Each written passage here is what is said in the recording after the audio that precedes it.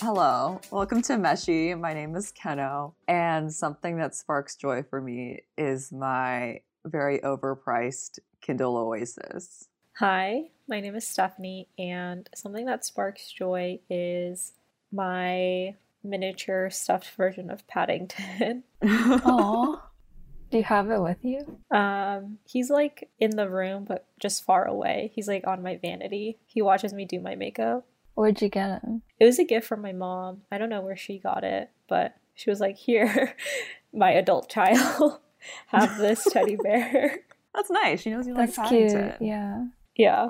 Okay, Mizuko. Hi, I'm Mizuki. Something that sparks joy for me is my sewing machine that I got last year from my mom for my birthday. I've made a dress with it. And today we have our first guest on the podcast. Would you like to introduce yourself? I'm Mayan, and do I have to say something that sparks joy? I'm cheating a little bit because I'm literally sat in front of it, but my housemate last year left me a note because I made her brownie, and it just like says in all caps, "These brownies are a sensation, you are a sensation." So I just put it on my fridge so I see it every morning. Just wake up to her screaming at me. Wait, can you guys talk about how you know each other? Yeah, Mayan is my friend from university. She was initially my year above mentor for our art history department, and we became friends for some reason. And she's like one of the smartest people I know. She doesn't have any specific Marie Kondoing experience related to our podcast, but I wanted to have her on because she's really brilliant. So today we're going to be talking about one of my favorite topics, and which I'm really excited about, which is Marie Kondo. So I told everyone to read The Life-Changing Magic of Tidying Up in its entirety, and also, if possible, attempt to do a little bit of spring cleaning or like spark joying. But maybe we can all talk a little bit about what we thought of the book. She makes a lot of point about what is commonly accepted to be the correct way of tidying up. And then she basically explained her method, which is pretty much the opposite of things that she's been taught are supposed to be the way of tidying things, like go one room at a time, do a little bit every day. And she's like, no, you have to do everything at once, or at least in the closest space of time that you can, and go one category at a time, which personally is something that I think is very helpful, instead of like one room at a time. And what comes next? Discard first and then store later, so that you reduced everything that you have. And then the central thing is, does it spark joy? Like, you have to handle every object itself and just ask yourself. It was interesting to hear about her growing up and figuring out how to tidy using her house and her family as guinea pigs, and also acknowledging that sometimes she didn't take their feelings into consideration when she was trying to tidy. I also thought it was interesting how she's talking about how to clean and tidy, but it's not just about that. It's also about figuring out why you have all this stuff. And so you kind of have to psychoanalyze yourself. So I have owned the book for many years now, after Keno told me I should buy it and read it. And I had only ever gotten through like the first 50%, but this time I read it all the way through, and I feel like I could have just gotten away with reading 50%, because I feel like the main tips are in the first half, where she's talking about the method itself, and then the second half is more anecdotal and about the effect cleaning or tidying has had on like her clients' lives. And there were some parts that I was just like question mark. I get the concept of like your space can be a reflection of your mental state or how you're feeling, and so by having your physical space be tidy and full of things you like, then in theory that can help your mind and your ability to like conceptualize who you are, where you're going, all of that. But there were just parts where she was like, Let me just read a quote. She says, "From observing my clients, I've noticed that when they part with excess clothing, their tummies tend to slim down. When they discard books and documents, their minds tend to become clearer. When they reduce the number of cosmetics and tidy up the area around the sink and bath, their complexion tends to become clear and their skin smooth. Although I have no scientific basis for this theory, it is very interesting to see that part of the body corresponds closely to the area that is put in order. Isn't it wonderful that tidying your house can also enhance your beauty and contribute to a healthier, trimmer body?" So, yeah, that rubbed me the wrong way. It's pretty self-explanatory. But, I mean, overall, like, I don't disagree with the concept of the book or, like, the central message. At times I was just like, it's not that deep, bro. Like, tidying can be really helpful, and like for some people it's probably transformational, but it doesn't have to be this life-altering thing. It can just be something that you do because you want to, and it's like a helpful method without it being the catalyst for you achieving self-actualization. I have KonMari'd in full, and I haven't lost any weight as a result of that. I just realized there are some things that like actively don't spark joy that I hold on to, but for very good reason. Okay, so you didn't do the thing. No, I did my clothes and I did my makeup, which are the two categories that I have the most items for, but I didn't get to the papers or the sentimental objects. But I know that for papers, like I keep all my old journals and they don't spark joy in me, but I think they're useful to have to remind myself like how I was feeling at different points in my life and to like track the progress I've made over the years. And so I hate reading them, and a lot of them don't say very good things, but I think they're important to have. So sorry, Mary. She talks about in the book, she's like, there are some things that are practical to own.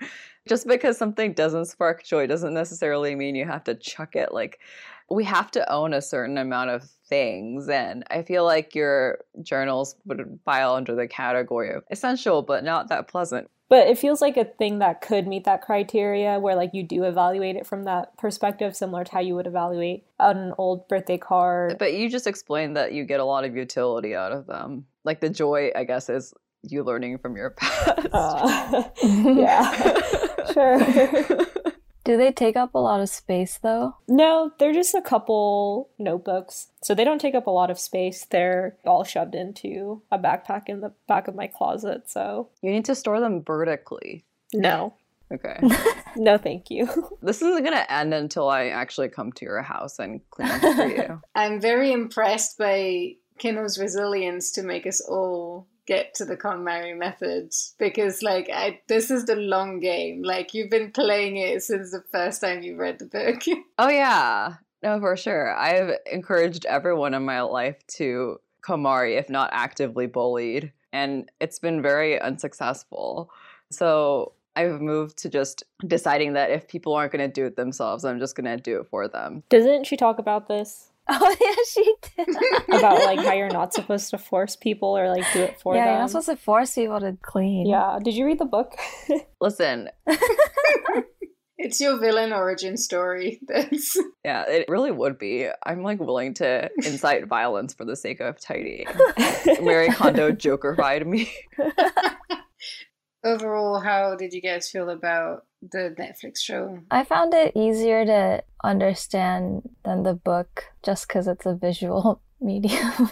So if you don't have time to read the book, you can just watch the show and you'll get the rules. Knowing that it's a Netflix show, I also couldn't help wondering, is this for real? Like, did these people really clean up their house, or did someone just come in and do it for them after Marie left? It had a very Queer Eye vibe to me, where it's hard to tell how deeply people internalize the method since it's filmed over such a short period of time, and you don't ever see what happens to the subjects afterwards, whether they stick to it or not. So even though the subject matter is quite unique, it felt like a generic self-help types of shows.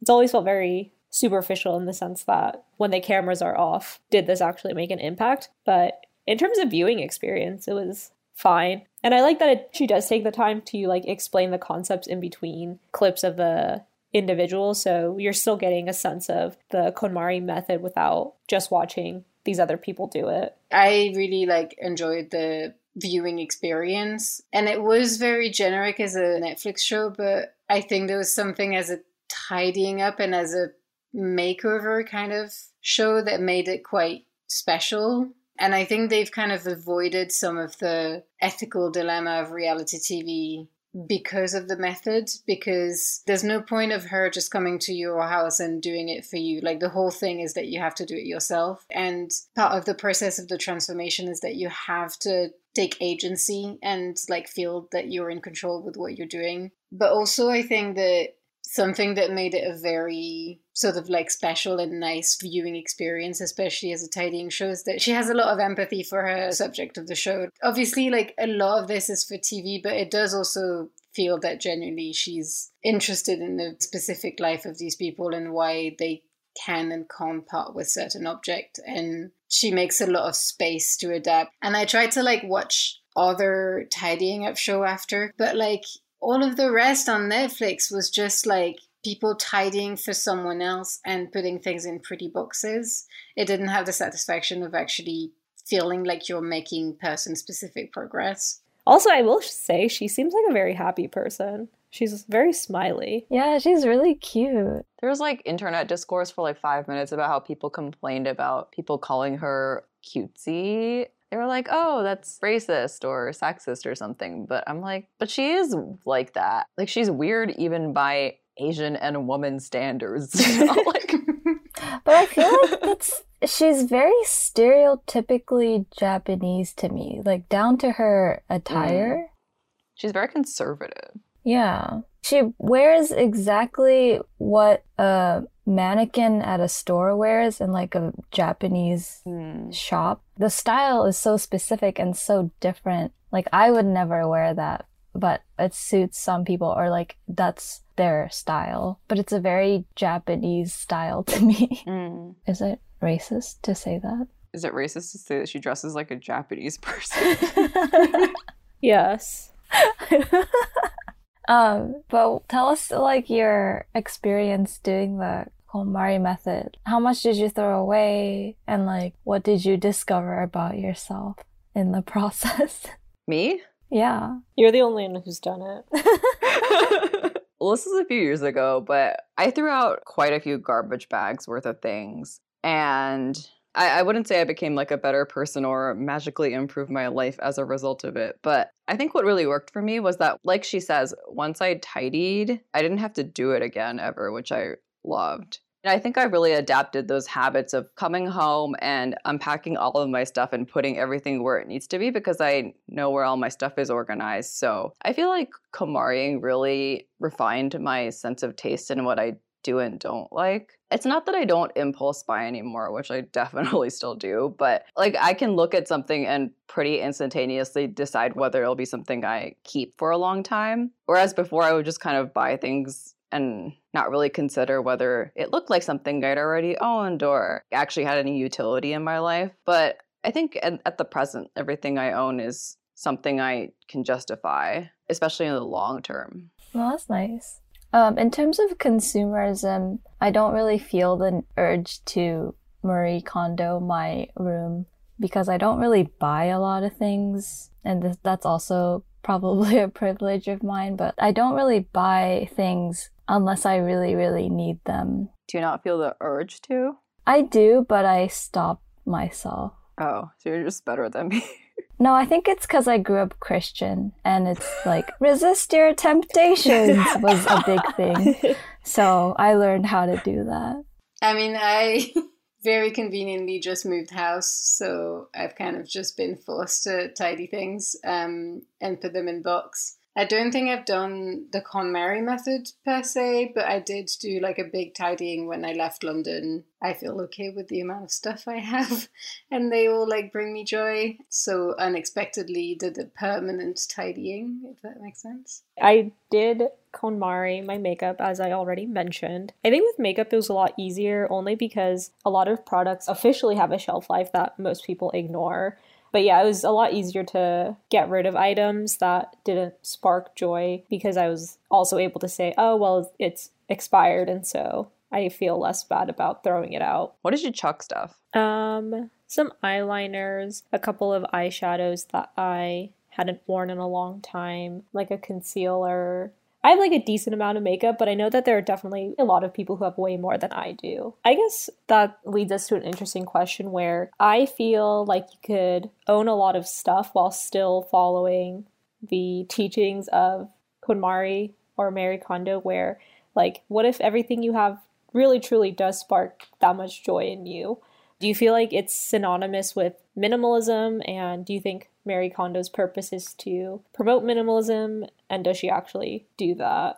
Well, first, what is minimalism? Oh God, that's a really loaded question. Yeah, I think therein lies the problem. Yeah.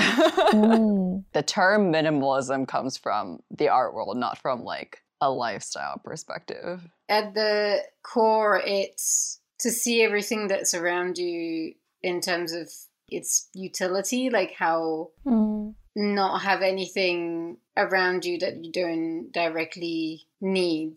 And you can take that as extremely or as lightly as you want. I guess in the Marie Kondo sense of minimalism, it's about getting rid of things more than not consuming things, right? She always talked about how many bags of things people threw out. I feel like more than she talked about how much stuff people bought as their lives went on. But I feel like it's even contentious to say whether Marie Kondo is actually a minimalist or not, because she advocates for valuing what you own. And yeah, okay.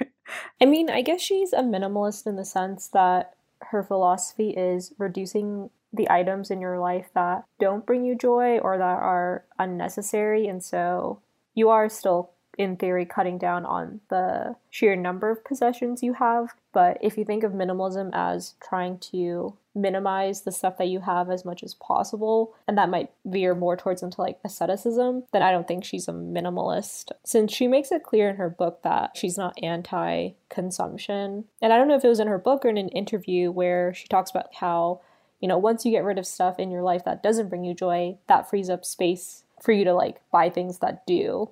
So it's not, you know, reducing items so that you never buy unnecessary items again. It's like, oh, you get rid of the stuff that makes you unhappy so you can buy more stuff that makes you happy. Marie Kondo sells stuff now, like stuff to purify your home or whatever. There was an article in The Atlantic about how she's basically selling out, which I feel like is a misread of Marie Kondo, because it's not as if she doesn't advocate for buying things that bring you joy. Like, I don't think she would just straight up be like, you should buy my things. It's more like, you should buy my things if they enhance your life in some way. And I don't think it's like a net positive that she's selling all of this, what I think is junk. But I don't think that's like hypocrisy on her part to do that. It's also inevitable, I feel, where if she wants to stay relevant and continue growing her brand, then it's obvious that at some point she'd have to start selling things besides her book and like her philosophy. I think there are a lot of paradoxes inherent in this contemporary concept of minimalism. Some people are minimalists and they wouldn't call themselves minimalists, but they own few possessions just by the fact that they can't afford them. And I think the people in the TV show were, I don't know, I would say like American middle class. And minimalism is something that comes with a lot of privilege because, you know, a lot of people in the show have really struggled to let things go because they're like, oh, what if I need this? There's like that just in case mentality of if I lose this, like I won't be able to take care of myself or my family in case something goes wrong. And if you choose minimalism or choose to get rid of your things as like an aesthetic choice, you'll be able to just rebuy things or source them when they're actually needed, as opposed to just having them for that just in case mentality as broke millennials or whatever. Like Gen Z. Stephanie identifies as Gen Z. Oh, there's a divide here. I assert that we're all millennials, but whatever. Well, astrologically, no. Oh my God. Yeah, astrologically, you're Gen Z, technically. Really? I'm actually a millennial. It depends on your Pluto. So if your Pluto is in Scorpio, you're a millennial. And then if it's in Sagittarius, you're Gen Z. So mine is very late Scorpio. So I identify as a millennial. My Pluto is in Sag. This is great news. Also, because I don't have a TikTok, I can't say I'm Gen Z. Oh, so 3 out of 4 of us are, according to Mrs. TikTok metric, are Gen Z. Man, you're back to being Gen Z. Congratulations. No, I'm not kidding myself on this. I'm definitely a millennial. Wait, so am I a Gen Z because I'm a Sagittarius? No. It has to be, it's your Pluto. Yeah, so Pluto like stays in place for like several years, and then late from like November 95, it moves into Sagittarius. So Oh. Should we do breakout rooms where Steph and I just talk about makeup and you and Mayan can talk about astrology? No, I want to be in the astrology room. I guess I'll be alone then. Oh yeah, I'm checking your chart. You're a 1 degree Pluto in Sagittarius. So you're a Gen Z, yeah. Stephanie, I'm young. Yay, congrats. Okay, now I like astrology again. what I feel is a misconception of her practice is people kind of see it as like she's selling a lifestyle. And to me, from reading the book, it feels more like a cleanse. I feel like it's a bit disingenuous of her to say that it's a one-time thing, because you do have to kind of continue questioning the objects that are around you. But it seems to be a solution if you're really stuck with your possession as a problem, no matter how little or how much you have. And you do it as like a life event. And the result of that will alter your lifestyle more than the practice of this method. But I also do think that it's not anecdotal that she concentrates a lot on the fact that people are getting rid of things. But the pillar of the philosophy seems to be spark joy. And so I almost wish that she had spent more time in the book, like talking about the things people kept and why they kept them, and the kind of relationship that we tie to things. Yeah, that's a good point, because I feel like she spent a lot of time providing advice on like how to get rid of things that most people would have difficulty parting with, like cards or gifts from family members, friends, all that. So it's helpful in letting people know that, like, yes, it is okay to get rid of things even if they hold sentimental value. But yeah, she doesn't focus a lot on items that people kept and kind of explaining how they spark joy, since the concept that she uses, or like the feeling that she's trying to convey when she uses that term spark joy, is not easily translatable, and it might be abstract for people who are new to tidying up. Part of it is like a translation issue, I feel, but yeah, I guess it's like kind of a nebulous concept anyway. Yeah. How much joy does it need to spark for you to keep it? There was one essay that you recommended. It was the Atlantic one about the meaning that things hold, especially for people who come from immigrant and refugees family, and how in this author's house to their mother, like everything sparked joy, because the traumatic event that had led to so much of their family history being erased meant that every object was a reminder that they've survived. It kind of also weirdly echoed to a point that Marie Kondo makes in her book, where she talks about how you shouldn't do that tidying in front of your family because they're just going to keep the stuff. The last time I tidied at my parents' house, I told my mom, do not look in the bags or you will keep things. And Marie Kondo says it's really hard for parents to realize that their children won't need that they will be fine without needing this, and you want to provide so much that you just lash on objects, even if it's not practically an object that you could ever need. Yeah, and I think that mentality is really common amongst the war generation, basically.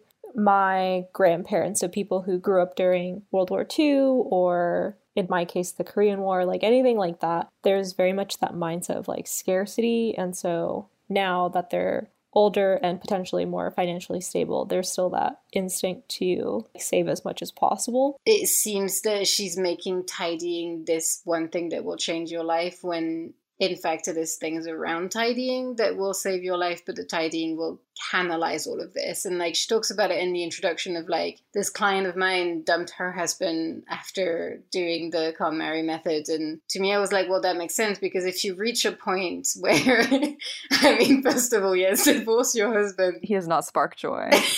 He does not, yeah. If you reach a point where you want to consult with Marie Kondo over doing the method and getting rid of things and reorganizing what is important, what you value in your life, that's what is starting the process. You're either starting to realize that you're not in a condition to be the person that you want, and you kind of see it in the TV show where a lot of them, you know, they're starting a family, they're like moving for a very big job, they want their parents to take them more seriously, their kids have left, their husband have passed away. Like there's loads of different life events. And so to me, it makes sense because you physically find like a channel to experience their psychological journey. And Marie Kondo is almost like a part-time therapist to these people while she's like helping them put their life in order. It just demonstrates the kind of value that we culturally place on objects. These people are obviously going through major life changes or like struggles. And it's interesting that the solution to that is to like organize your life and the objects you own as opposed to going to therapy. I mean, it's a lot less daunting, I think. It's easier to like overhaul your closet than it is to find a therapist. Yeah.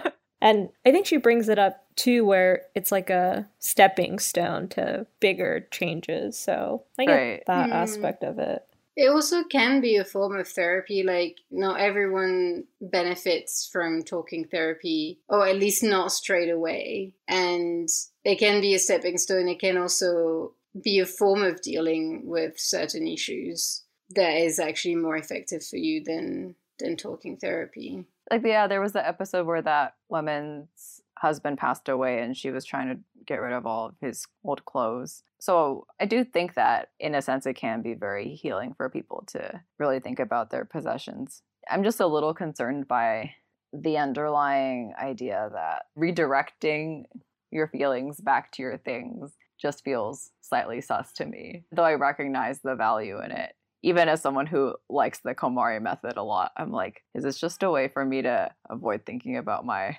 problems? Or is it a way for you to think about them? Maybe you might be using KonMari as a way to avoid exploring other issues you may have, or you might be using KonMari to address those issues. So I think different people will have different uses for it, but I don't know. I just keep going back to the idea of it can be deep, but really, is it how deep? It's not that deep, you know? Would you say that going through the process maybe kick-started a version of yourself that you're more happy with? I think so. For me, unfinished status of things I own makes me really anxious. So like books I haven't read yet, or like clothes I've bought but haven't worn. Like, as someone who wants to live a very practical life, and as someone who also wants to travel a lot, like I find a lot of usefulness in being as mobile as possible, which is why I personally want to reduce my things. I mean, I'm living at home right now, and my goal is to move out post-pandemic. But I know that as a unemployed millennial, like, I will probably not be living in a place with a lot of space, and housing is not going to be a very stable situation for me. And I want to be able to have control of all the things I own and like not be burdened with too many things to carry around all the time. So like on that level, I really found it valuable. I think she mentions this in the book, but a lot of people got really interested in decluttering after 3/11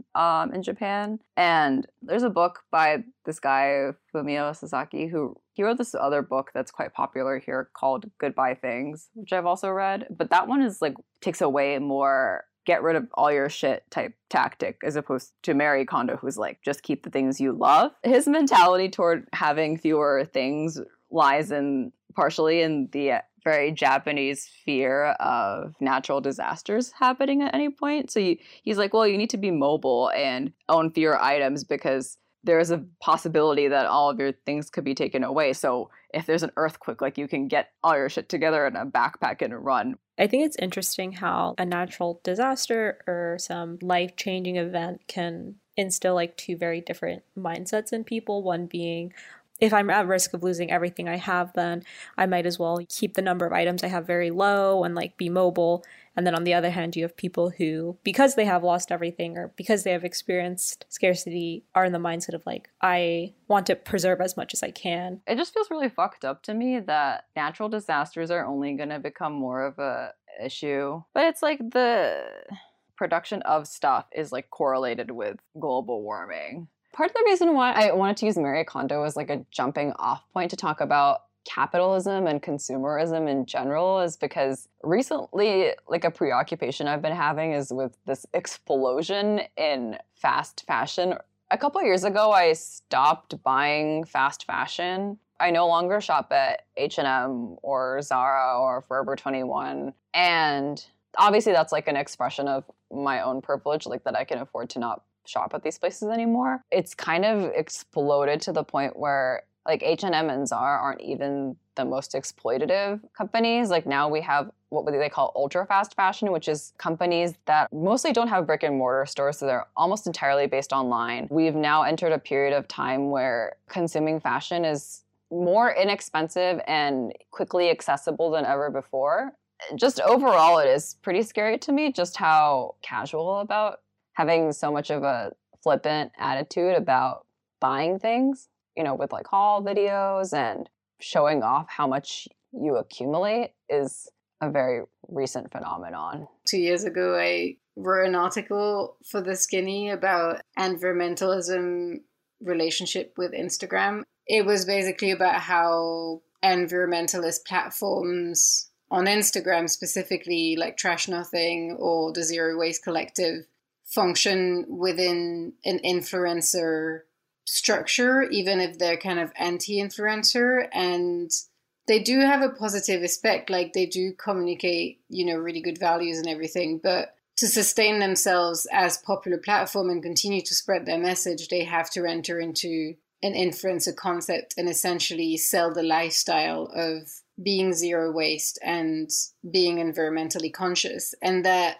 per essence, goes against fighting for climate justice, because you're selling an idea of like a performance of living green. And there's only so much that that can do. And I think that's one of the reasons why fast fashion is a problem that we all know of, but it seems like so little of us actually do anything about, because there is so much more to the issue than even just the fact that it's underpaid or even barely paid at all workforce, and that we just churn out all of these designs. There's also like the pollution that goes with dyeing all of this fabric and like burning all of this fabric. Like all of the items that have a slight defect will be burned, which will go back to pollution in the air. I mean, it's not even just like dyeing clothing. Like cotton is really water intensive to produce. And even like high-end designers will trash clothing. So in order to keep up the rarity value of their products, they'll just burn them or like dispose of them in a landfill. With personal life choices as it relates to like sustainability or politics, there is only so much that an individual can do. And like just because you personally don't buy a lot of items doesn't mean that it affects the industry as a whole. I definitely don't think that individuals should be responsible for the problems that capitalism and like the billionaires of the world have created. But I think people at various points in their life may reach a crossroads where they could change their lifestyle or like, you know, be more critical about their choices. And I think it is important that if you're able to, you do start to question things and like think more about like your place in the world, because yes, individual choices may not make a big impact, but the idea behind it is like collectively a lot of people making individual choices is what can help progress society. And so I think as it relates to minimalism or like, you know, not buying fast fashion, like you shouldn't do it to like absolve yourself, but with the idea or the understanding that you may be contributing to like a broader movement overall. Most of my close friends aren't really the type to buy a lot of fast fashion or like buy a lot of stuff anyway. But like when it comes to acquaintances or people I don't know very well, I feel like the frustration comes from the feeling that the person doesn't understand the stakes involved. It's not that it's like, oh, you are responsible for global warming or like people being oppressed to create these useless products, but it's just that conscious consumption is just a very small sliver of your overall politics. And I think that's just like evidence of your general outlook, I guess. I would add as well, to me, it's important to like decenter how much individual choice impacts, you know, the wider politics, because there is this neoliberal like tendency to just like ditch plastic straws and this will be the end of climate change and we're not holding companies accountable at all. But there is something to be said about individual choices, in that it demands for you to consistently ask yourself how committed you are to envisioning a different world. And there's only so much you can do, but it does push you a little bit to be like, well, if I buy this, why are the steak? And you can't always, avoid having bad steaks. Like at the moment, I'm considering what I'm going to buy to watch TV on. And like the choices are a Google Chrome or an Amazon Fire Stick. Like both of these companies are terrible. Which one do I choose? But just the fact that you have to keep yourself on your toes to consistently imagine a different option than the one we're being given, I think is very telling if people are committed to doing that. My sister was, she's working on like some class where they talk about activism in design and like advertising. And she showed me this cute animation with this whale and this penguin, and the penguin's ice kept getting smaller, and so the whale would like push the ice toward it so the penguin would have somewhere to stand, but it just kept melting because the sun kept getting hotter. And I don't remember what the wording was exactly, but then it was like, oh, we can all build a better world. And then the advertisement was for Tencent. They're a Chinese multinational technology conglomerate holding company. Oh, God. That sounds scary. All of those words together, yeah. Its subsidiaries globally market various internet-related services and products, including in artificial intelligence and other technology. And they're worth 482.1 billion won. But yeah, I think another thing people need to remember is that with regard to individual choice and like consumer choice, companies try to market eco-friendly or like more socially conscious messaging to consumers on purpose, because that distracts from the responsibility of companies to be holding themselves accountable. It's like really funny to see these commercials where they're like, together we can all change the world, but it's like, you are the ones farting out pollutants. It is not our fault for having to buy your cheap, shitty plastic or like your exploitative consumer electronics. The simple answer is government regulation. What? Why do you make that face? Do you want to say something? No, sounds very liberal of you. Why? Why is that liberal? No, just in general, the like idea that, government regulations will save us all. Oh, I don't think that's the end game. I just think that in the short term, at least, like I understand why saying regulation is effective, because when you think about things like fast fashion, part of the problem is that labor isn't regulated abroad, and some companies will like actually hold their employees to the same standards as they would within the country where products are actually being produced. But for the most part, the reason why most people have their clothes made abroad is because they aren't held to the same standards. Yeah, I agree. Incremental change is still better than no change, and you shouldn't just wait for the complete collapse of society and the environment to be like, now we should do something, or like fall into the idea that humans are incapable of change. That's called accelerationism.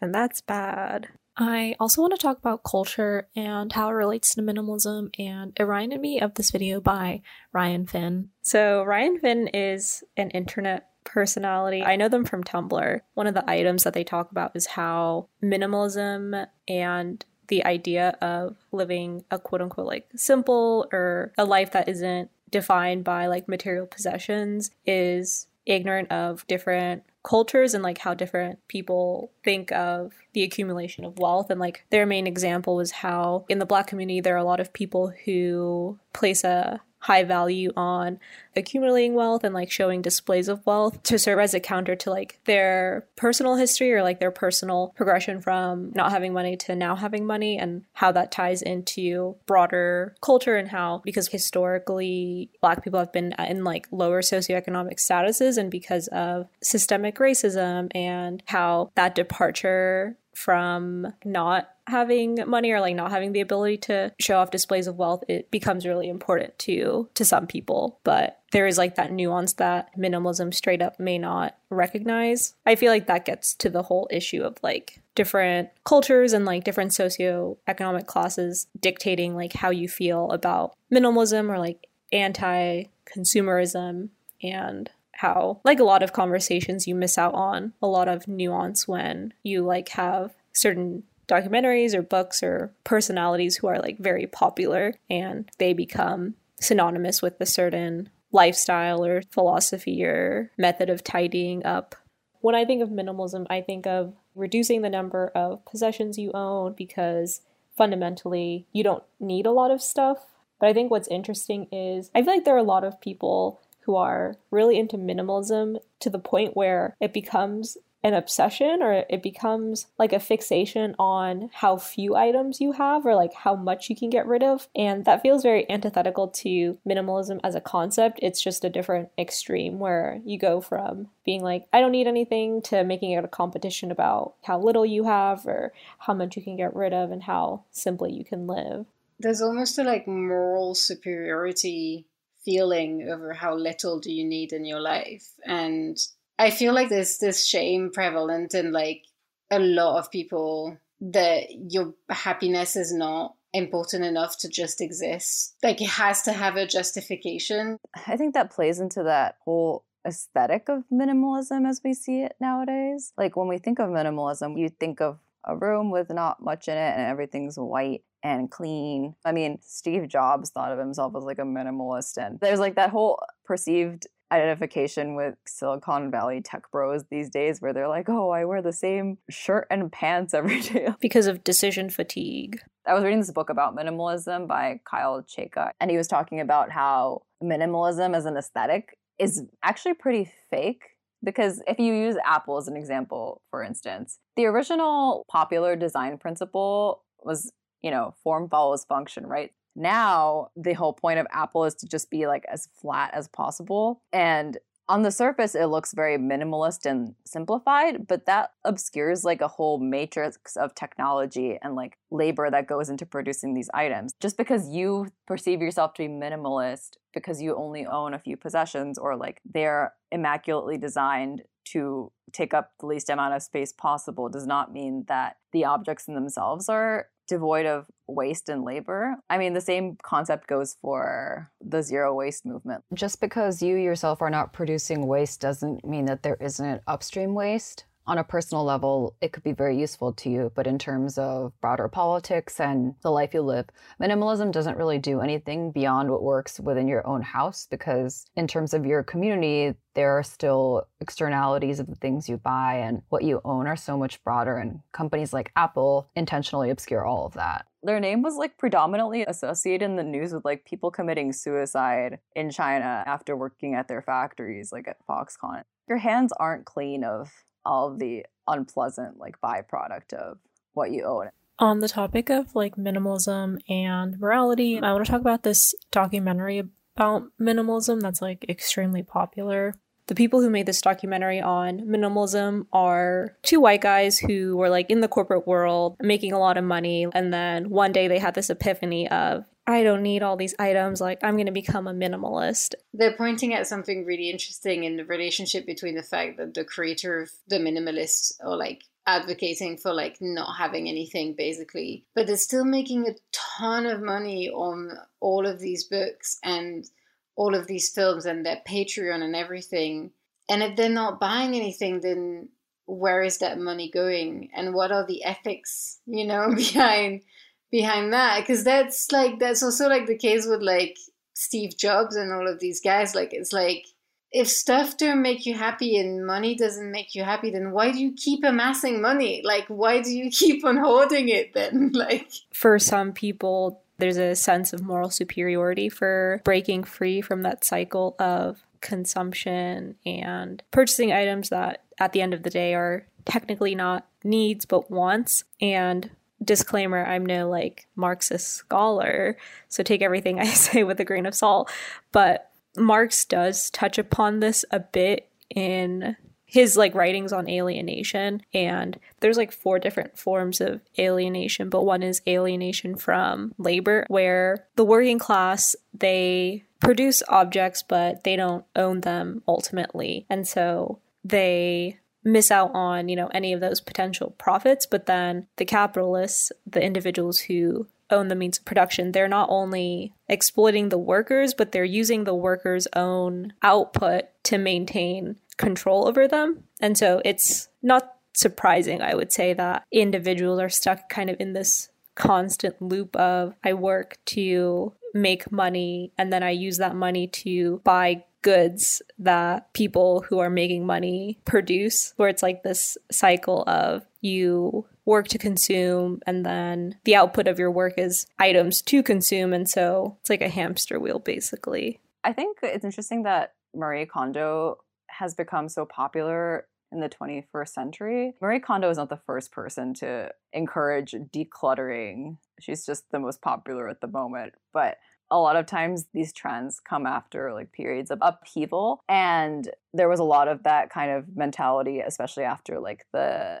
financial crisis in 2008. But in the 20th century and like in the past, your value was based on the property you owned and land ownership. Like in America, the Constitution is like functionally based on land ownership, you know, life, liberty, and what was originally property and is now pursuit of happiness. But they're the same thing. Yeah, exactly. Nowadays, so much of society's value is held in this invisible cloud. Like money is held in banks, like in offshore accounts, like in cryptocurrency, which is not a real thing. You literally cannot hold it. Like there's no value to all this money that's circulating, right? So a lot of the value that once existed in actual physical objects like doesn't exist anymore. And so our world is basically just vast amounts of stored capital, but in our heads. And so that kind of goes back to like how a couple of decades ago, like when you owned a house, people couldn't just take your shit away from you. But this premise that you put on the maintenance of what we own feels kind of justified because it feels so easy to have everything taken away from you. Before we used to have a middle class, and now even the middle class is like very much threatened. In America, if you have like one accident and you have hospital bills, like that's your existence right there. Like you no longer have a house, you no longer have anything. So when everything seems so tenuous, it feels kind of natural to want to direct your attention toward what you own. That makes sense. Income inequality is worse than it was at the time of the French Revolution. That's like a big thing I see online where it's like, yeah, this is worse than when they dragged everyone and chopped their heads off. So I guess, how do we want to officially end things? How do you want to tie it all together into a nice bow? Would you recommend other people to KonMari after this whole? I would recommend it, not in like, if you want to change your life in, you know, the grandiose way that it's being put in the book, but I do think it's a very practical and effective way of looking at things. Yeah, I agree. I think Marie Kondo's method of tidying up is very practical, and it definitely changed my perception of how I should go about tidying or decluttering my life, which is something I often express a desire to do. And I think, you know, for some people it may be that transformative act, and like if this is what it takes to, you know, get the ball rolling on other aspects of your life, then might as well give it a shot. And like if it doesn't, then like Kenno said, at least you'll have a tidy home. I mean, initially I was trying to focus on Marie Kondo and her decluttering process, but I think we went really wide and expanded on a lot of different subjects that we didn't think we were going to tackle. But I think the conclusion is that the whole concept of minimalism or decluttering is very conflicted, and it's not like something that is easy to come to terms with. If we were able to come to terms with this so easily within the span of an hour-long podcast, I feel like we wouldn't have as many problems as we do in general. But I think this might be as close as we can get to like coming to some sort of understanding about how we feel about our own possessions. Thank you, Maya, for joining our podcast. Hopefully we haven't like scared you off and you can join us in future episodes. Yeah, it was so lovely to have you on. Yeah, thank you so much for having me.